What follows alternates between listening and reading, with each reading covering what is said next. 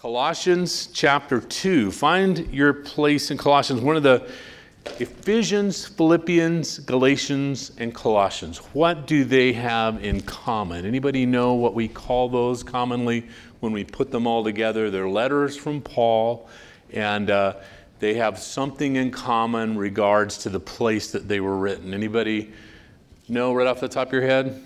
It might say it in your Bible. Commonly known as the prison epistles. Can you guess where Paul was when he was writing these letters? He was in prison. You guys remember Bruce that came, Dr. Bruce that came and shared with us a few weeks ago. He got to go back to Rome and see the prison. So I'm going to be visiting with him next week. I'll say you said hello, okay? And on the campus at Southwestern, and he is going to tell me about that experience, what it was like to see the prison that held Paul, and where Paul wrote what we're going to read today. Okay, so we're looking at Colossians. We're at chapter 2, and if you wouldn't mind, skip down to the second half there of actually the beginning there, verse 6. Let's start at verse 6. So then, just as you received Christ as Lord, continue to live your lives in Him, rooted and built up in Him, strengthened in the faith, as you were taught and overflowing with thanksgiving. See to it that no one take you captive through hollow and deceptive philosophy. Boy, that is a key word for us today, isn't it? Hollow and deceptive philosophy. Whenever people are talking to us in culture about what they believe and why they don't believe this and why they believe something else, you need to know the end from the beginning. You need to know where their philosophy leads. There's a lot of recent days talk about socialism as an example. Where does socialism always lead? Where does it take you? And so when we think about a philosophy that someone presents, we need to know, because it always sounds good. They always are convinced and encouraged by whatever it is that they bring to us. And we just need to understand, and that's what it's talking about here, know where the end is from the beginning. For he says, see that no one takes you captive through hollow and deceptive philosophy, which depends on human tradition and the elemental spiritual forces of this world rather than on Christ. Anything that is not, he says, a philosophy that is not centered or anchored in Jesus is a man-made philosophy that's going to take you nowhere. It will crumble and be destroyed. Verse 9 says, for in Christ all the fullness of the deity lives in bodily form, and in Christ you have been brought to fullness. He is the head of every power and authority. In Him you were also circumcised. And if you have your Bibles out, I want you to underline this. In Him you were also circumcised with a circumcision not performed by human hands. Everybody say, hey, thank you, Jesus. With a circumcision we're going to come back to that in a minute, not performed by human hands. Your whole self-ruled by the flesh was put off when you were circumcised by Christ, having been buried with Him in baptism, in which you were also raised with Him through your faith in the working of God who raised Him from the dead. When you were dead in your sins and in the uncircumcision of your flesh, God made you alive with Christ. He forgave us all of our sins, having canceled the charge of our legal indebtedness, which stood against us and condemned us. He has taken it away, nailing it to the cross, and having disarmed the powers and authorities, He made a public spectacle of them, triumphing over them by the cross. The question for us today deals with baptism. Next week we're going to be baptizing some candidates. And as Michelle said, we would like to know if you want to participate in this. And just as a little side note, on Saturday we'll set up. So How does 10 a.m. sound? If any of you are available at 10 a.m. on Saturday, we'll set up the baptistry, get it ready. This is a great celebration, but let's talk about what it really is, what the essence of baptism is. Is baptism part of your salvation? In other words, is it a mandatory piece that you're not really saved unless you're baptized? Or is baptism rather kind of an initiation ceremony? You know, you go through initiation ceremonies to show you belong to something, and is that what baptism is? Is that baptism is an initiation ceremony that shows that you are a Christian? Or is there something more to baptism? And we're heading into some deep water, so I want you to hang on with me as we charge through what Paul is teaching us about baptism and what is happening and what it is not and what it actually is. I hadn't been at Bible school too long, and I came to Bible school with a basic theology on various subject matter like baptism. I thought I was pretty well convinced what baptism was. But I had never really been challenged. No one had ever challenged me, and I had never really looked at it in any other direction. And so when I got to Bible school, I met a young man who was studying for ministry, and he immediately challenged me.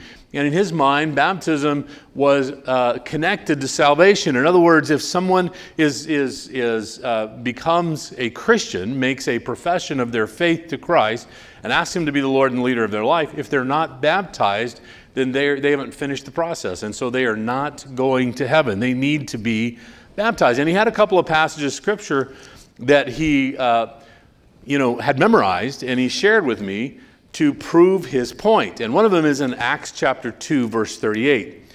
Repent. This is where Peter is talking. He begins his sermon after the day of Pentecost. And he says, repent and be baptized, every one of you, in the name of the Lord Jesus for the remission of sins, and ye shall receive the gift of the Holy Spirit.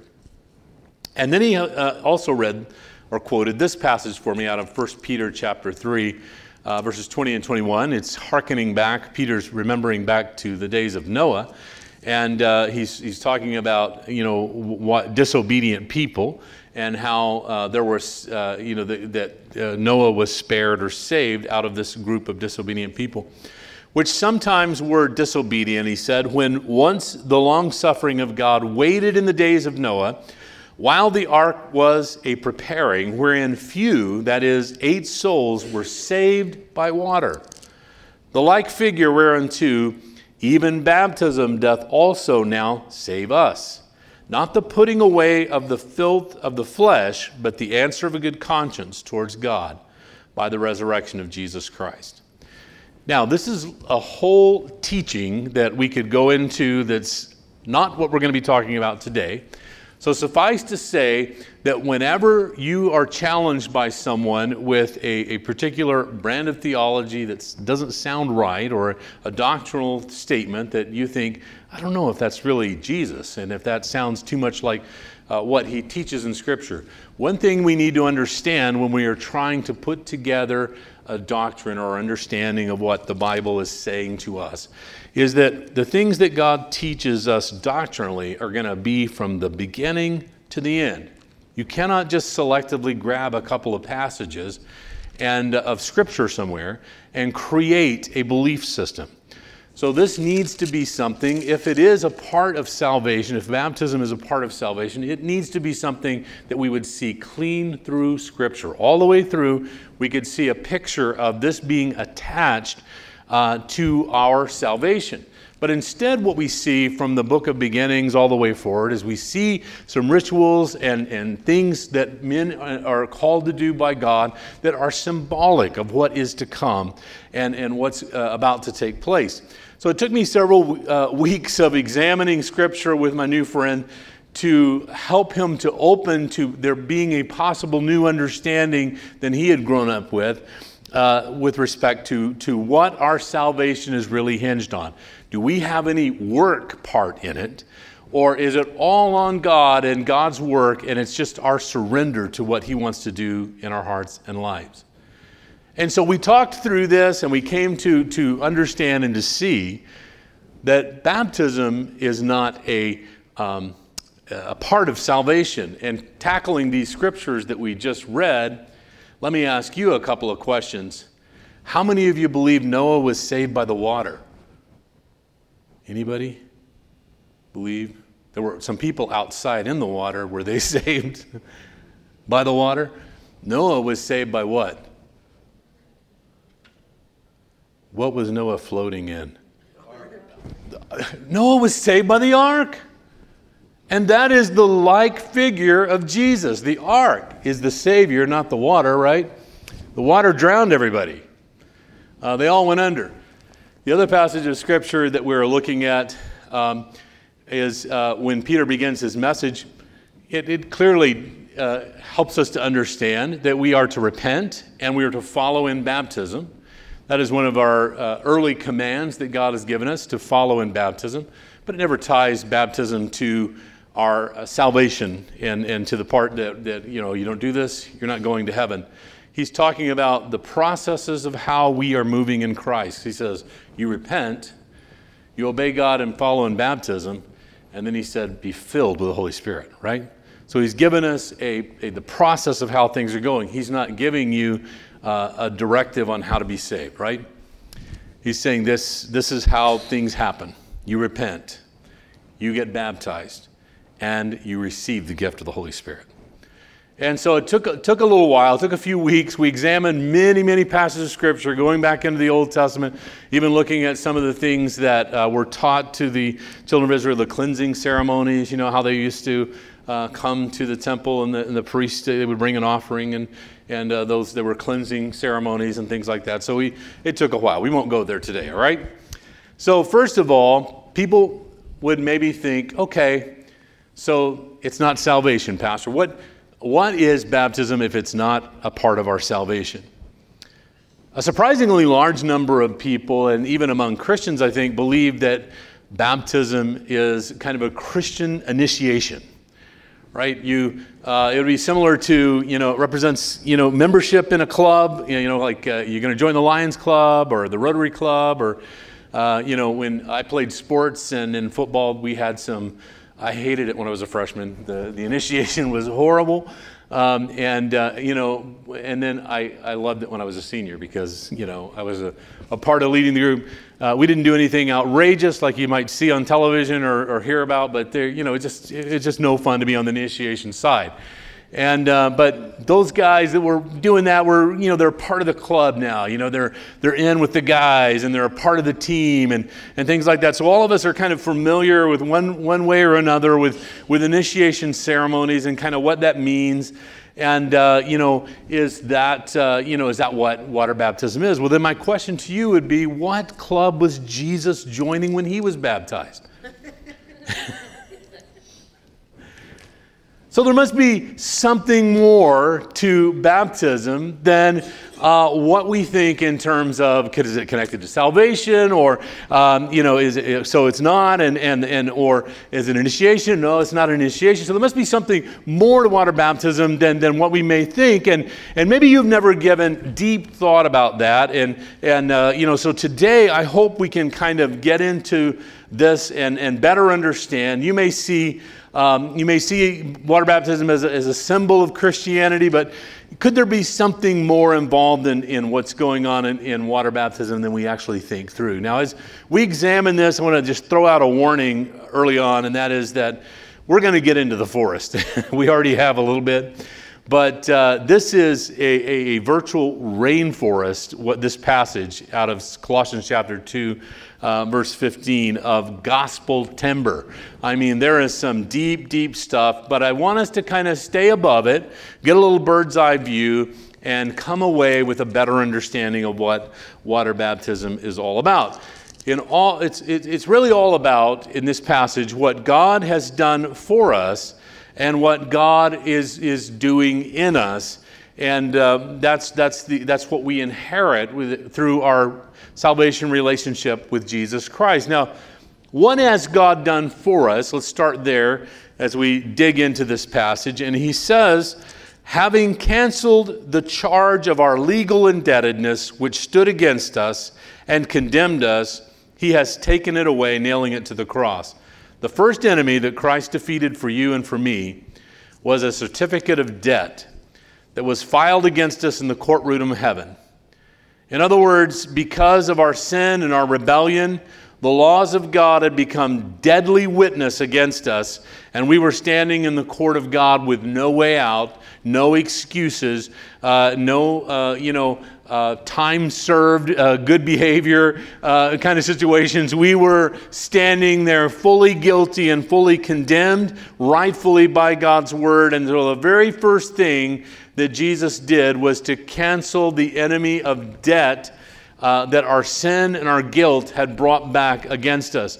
And it's no small thing that he destroyed the debt that we owe.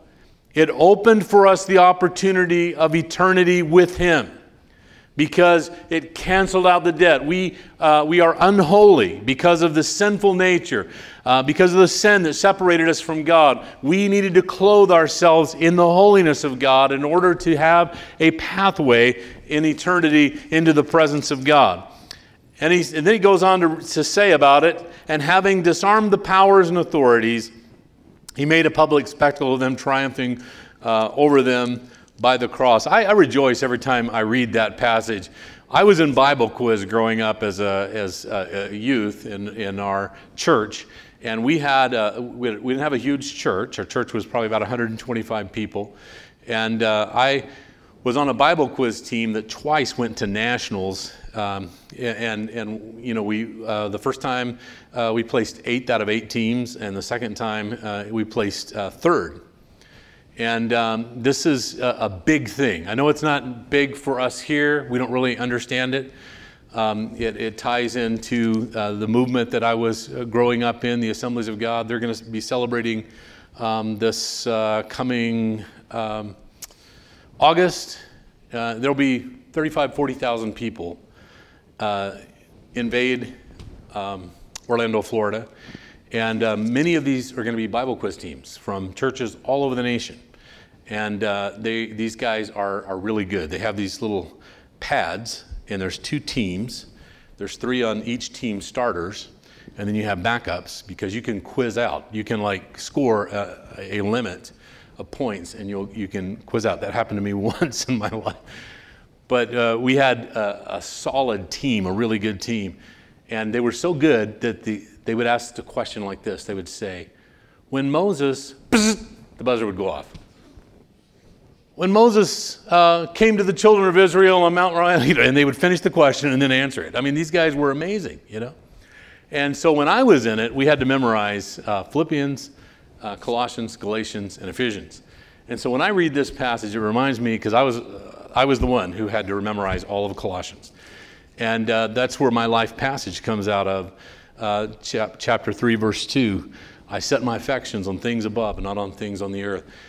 When I read this, I rejoice because I remember memorizing this and thinking about what it meant. I got this picture of Jesus taking all of my sins and walking up to the debtor's door and sprinkling the blood of Jesus over them. They're paid, and taking a big hammer and just driving a nail through that. That was the way it happened in the Old Testament. When a debt got canceled, it was a paper that was taken to the debtor's collection place, and it was nailed up to say, hey, he no longer owes. It's fully paid. It's taken care of. And a whole community got a chance to go by and see this. Oh, Alan doesn't owe anymore. That's cool. I'm going to go see if I can take a loan out with him. People knew when you had satisfied the debt, right? And so when I was reading this, disarm the powers and authorities, he made a public spectacle of them, triumphing over them in the cross. Can you imagine what it would have been like to, you get that, you've owed for all these many years, you pay your house off, and that gets tacked up where everybody can see, and you're just sitting there kind of dancing around and just say, hey, you should read this. Come here. You should see. I own my house now. And it would be cool, wouldn't it, to live in a day and a time like that? Hey, I own my farm now. Check this out. It's all, my car's paid off. Check it out. It's really cool.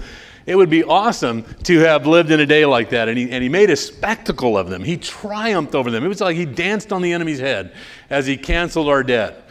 And the second enemy that he defeated was the host of evil spiritual beings, the devil and his forces. It says in Revelation chapter 12, verse 11, also speaks of this. It says that we overcome the devil because of the blood of the Lamb, the work that Jesus did at Calvary, and because of the word of our testimony, his salvation in our hearts and lives. And they did not love their life even unto death. Now, this doesn't say we don't have to fight. We must fight, but the battle belongs to the Lord, and he dealt a decisive blow through his death. And so as long as we stay surrendered and we allow him to lead us and we allow his lordship to rule in our hearts and lives, we're victors. And we have the victory. Satan cannot destroy us. So then what is it that God has done in us? And he uses a couple of, two pictures, if you will. One is circumcision and the other is resurrection, to give us a clear idea of what he has done in us. And so we read this passage a moment ago. I'll read it to you again. When you were dead in your sins and in the uncircumcision of your flesh, God made you alive with Christ. He forgave us all of our sins.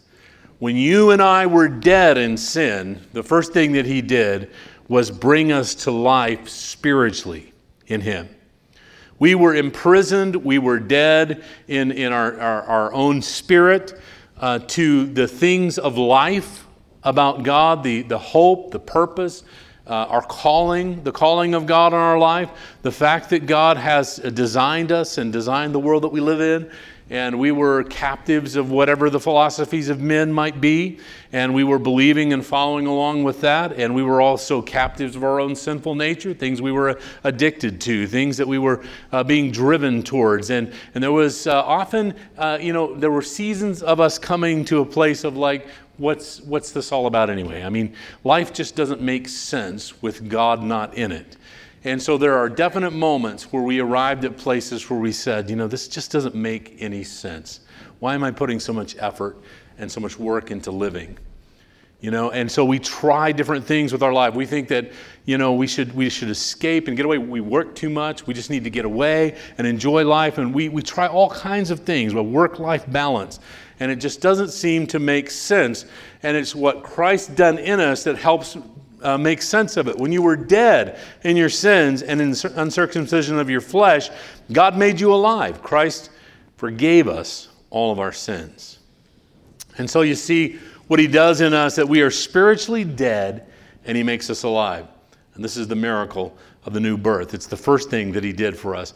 Over the years as a pastor, when I've seen people born again, when they come to Christ and they surrender and make him the Lord and the leader of their life, I've had them tell me, Pastor, it's strange, but people are nicer now at work. The grass is greener outside. My wife and children are lovelier. It's just, I can't tell you how great life is now that I'm seeing it through a different set of eyes. I'm seeing things spiritually. I had a professor tell one of my parishioners one time, he was studying for psychology, and he told him, he said ahead, as they were getting enrolled in the program, he said, I just want to warn you, I hear you're a Christian. He said, I want to warn you that you're not really going to be able to do very well in this class because you're bringing your Christian, presuppositions to class. And he came back, he was discouraged, and he sat down, he was talking with me. And I said, well, why don't you set up a meeting with the professor and tell him the reverse. Say, since you're not open to spiritual life and what God is doing, you're hindered in helping people recover from the issues that are going on in their life, because there's a measure of them that involve the spiritual and the supernatural, and they do not just involve the physical and the mental. And see what he says. And so he went down and had that conversation. He came back and he was beaming, he was smiling. He goes, my professor said, I think you may be right. He said, maybe it's me that's bringing a bias to class because I can't see things from a Christian perspective. So as a Christian, I can see things from your perspective too. I could see things you're talking about that is a work of science, things that people have understood about human behavior. I can see all that, but I can also see there's a supernatural force sometimes at work behind the lives of people that's disrupting them, depressing them, discouraging them, focusing them on suicide. And it's not always just chemical imbalances. There are things that are happening in the lives of people that I know how to pray about. and ask Jesus to get involved in the process, right? And so there's a picture of that in verse 11. In him you were also circumcised with a circumcision not performed by human hands. We all rejoiced in that. Your whole self ruled by the flesh was put off when you were circumcised in Christ. I want to skip to the chase here, and because we've gone a little bit long, I want to get to the meat of what is going on in this text. Why is this different from the circumcision that was going on? And some people have tied baptism. This is why we won't baptize infants and young children. They've tied it to some people have to circumcision. Say, well, they got circumcised early, like day 8, and long time before they received Christ. And there are no amens on that one, right? So, yes, I totally agree with you. But what Paul's talking about was done without hands. What Paul's talking about here was done by God. Jack Hayford has an excellent book on the rebuilding of you, comparing it to what goes on in the rebuilding process of Nehemiah's wall. And that you and I need to be rebuilt in Christ. We have been damaged from early on, and we need to be rebuilt in Christ to understand and to see things clearly. We are all bent in one direction or another based on our upbringing. Some of you had some horrible things happen to you early in life, and they have affected the way you see the world. They affected your world vision. You're bringing a bias every day into life and into work. And this is a work that it needs to be done by God. And it's done without human hands. It's a circumcision, a dividing. Jack Hayford was pointing out how the Bible tells us, and you may remember in Timothy, that God takes his word like the sword, and he divides between the spirit and the soul. Why would it be important that God used the word of God to divide like a knife between the spirit and the soul? Because our soulish nature, our mind, will, and emotions wants to always take over and affect our worldview and describe how things are and make us live by emotion and feelings and whatever. It's clouding our view. And so God says, I'm just taking my word, bam, I'm going to divide it. So your spirit man has a chance to rise up and to voice and to say, this is what circumstance look like, but God is in charge. And my God will overcome, take away. So what then is baptism? As we start examining the very nature of it. Baptism is an external expression of a spiritual reality. That is precisely what we see in the link in verse 11 and 12. Christ does this circumcision without hands. The New Testament spiritual fulfillment of the Old Testament circumcision. And through your faith in the working of God, it says, who raised him from the dead. How does it happen? Through your faith, through your belief and your faith in the working of what God is doing, you were raised from the dead. Faith in Christ first, followed by baptism. Jesus commanded us to be baptized, to follow him in baptism. But in theological terms, it's an ordinance of the church. It's a command of God for us. But what baptism really is for us is a public proclamation. I'm making it public. What he has done in my life. And we see in the symbolism, what happens to us is what Jesus did at the cross. Buried with him in baptism and raised up in resurrection. Amen. Buried with him and raised up. Baptism is not salvation. Baptism is not initiation. Baptism is a proclamation, a first act of obedience to Christ. Your story for God's glory.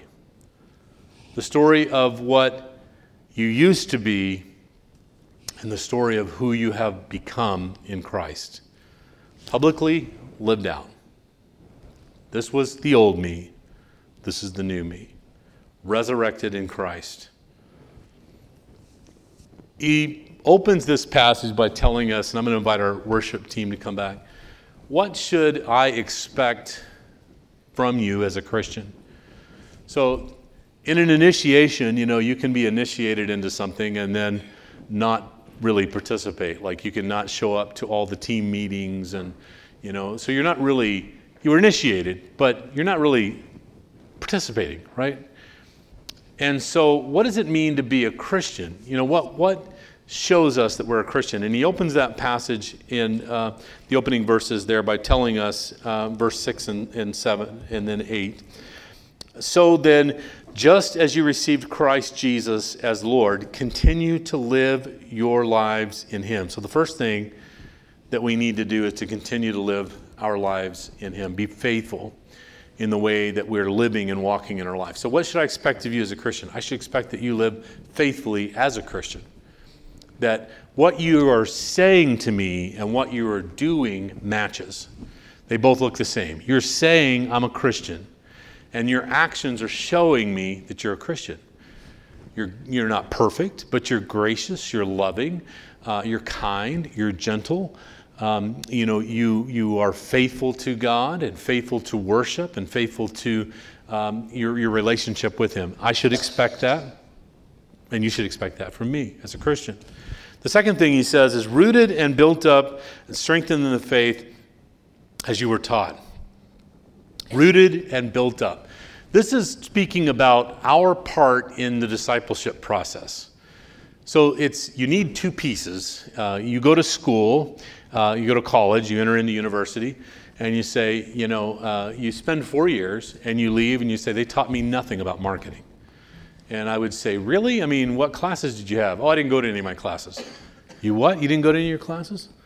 I paid the money, Well, that's nice, you do have to go to class because you have to partner with the teacher. The teacher can't teach you something if you're not going to be a student, right? So you had to be a student. You have to go. You have to sit there. You have to listen. You have to learn, right? You have to learn. And if you don't, then what expectation would you have of being all knowing about marketing? You don't even know the terms, the big ideas about what this is all about. You need to go back and actually go to class. And then you can graduate, right? So rooted and built up in him.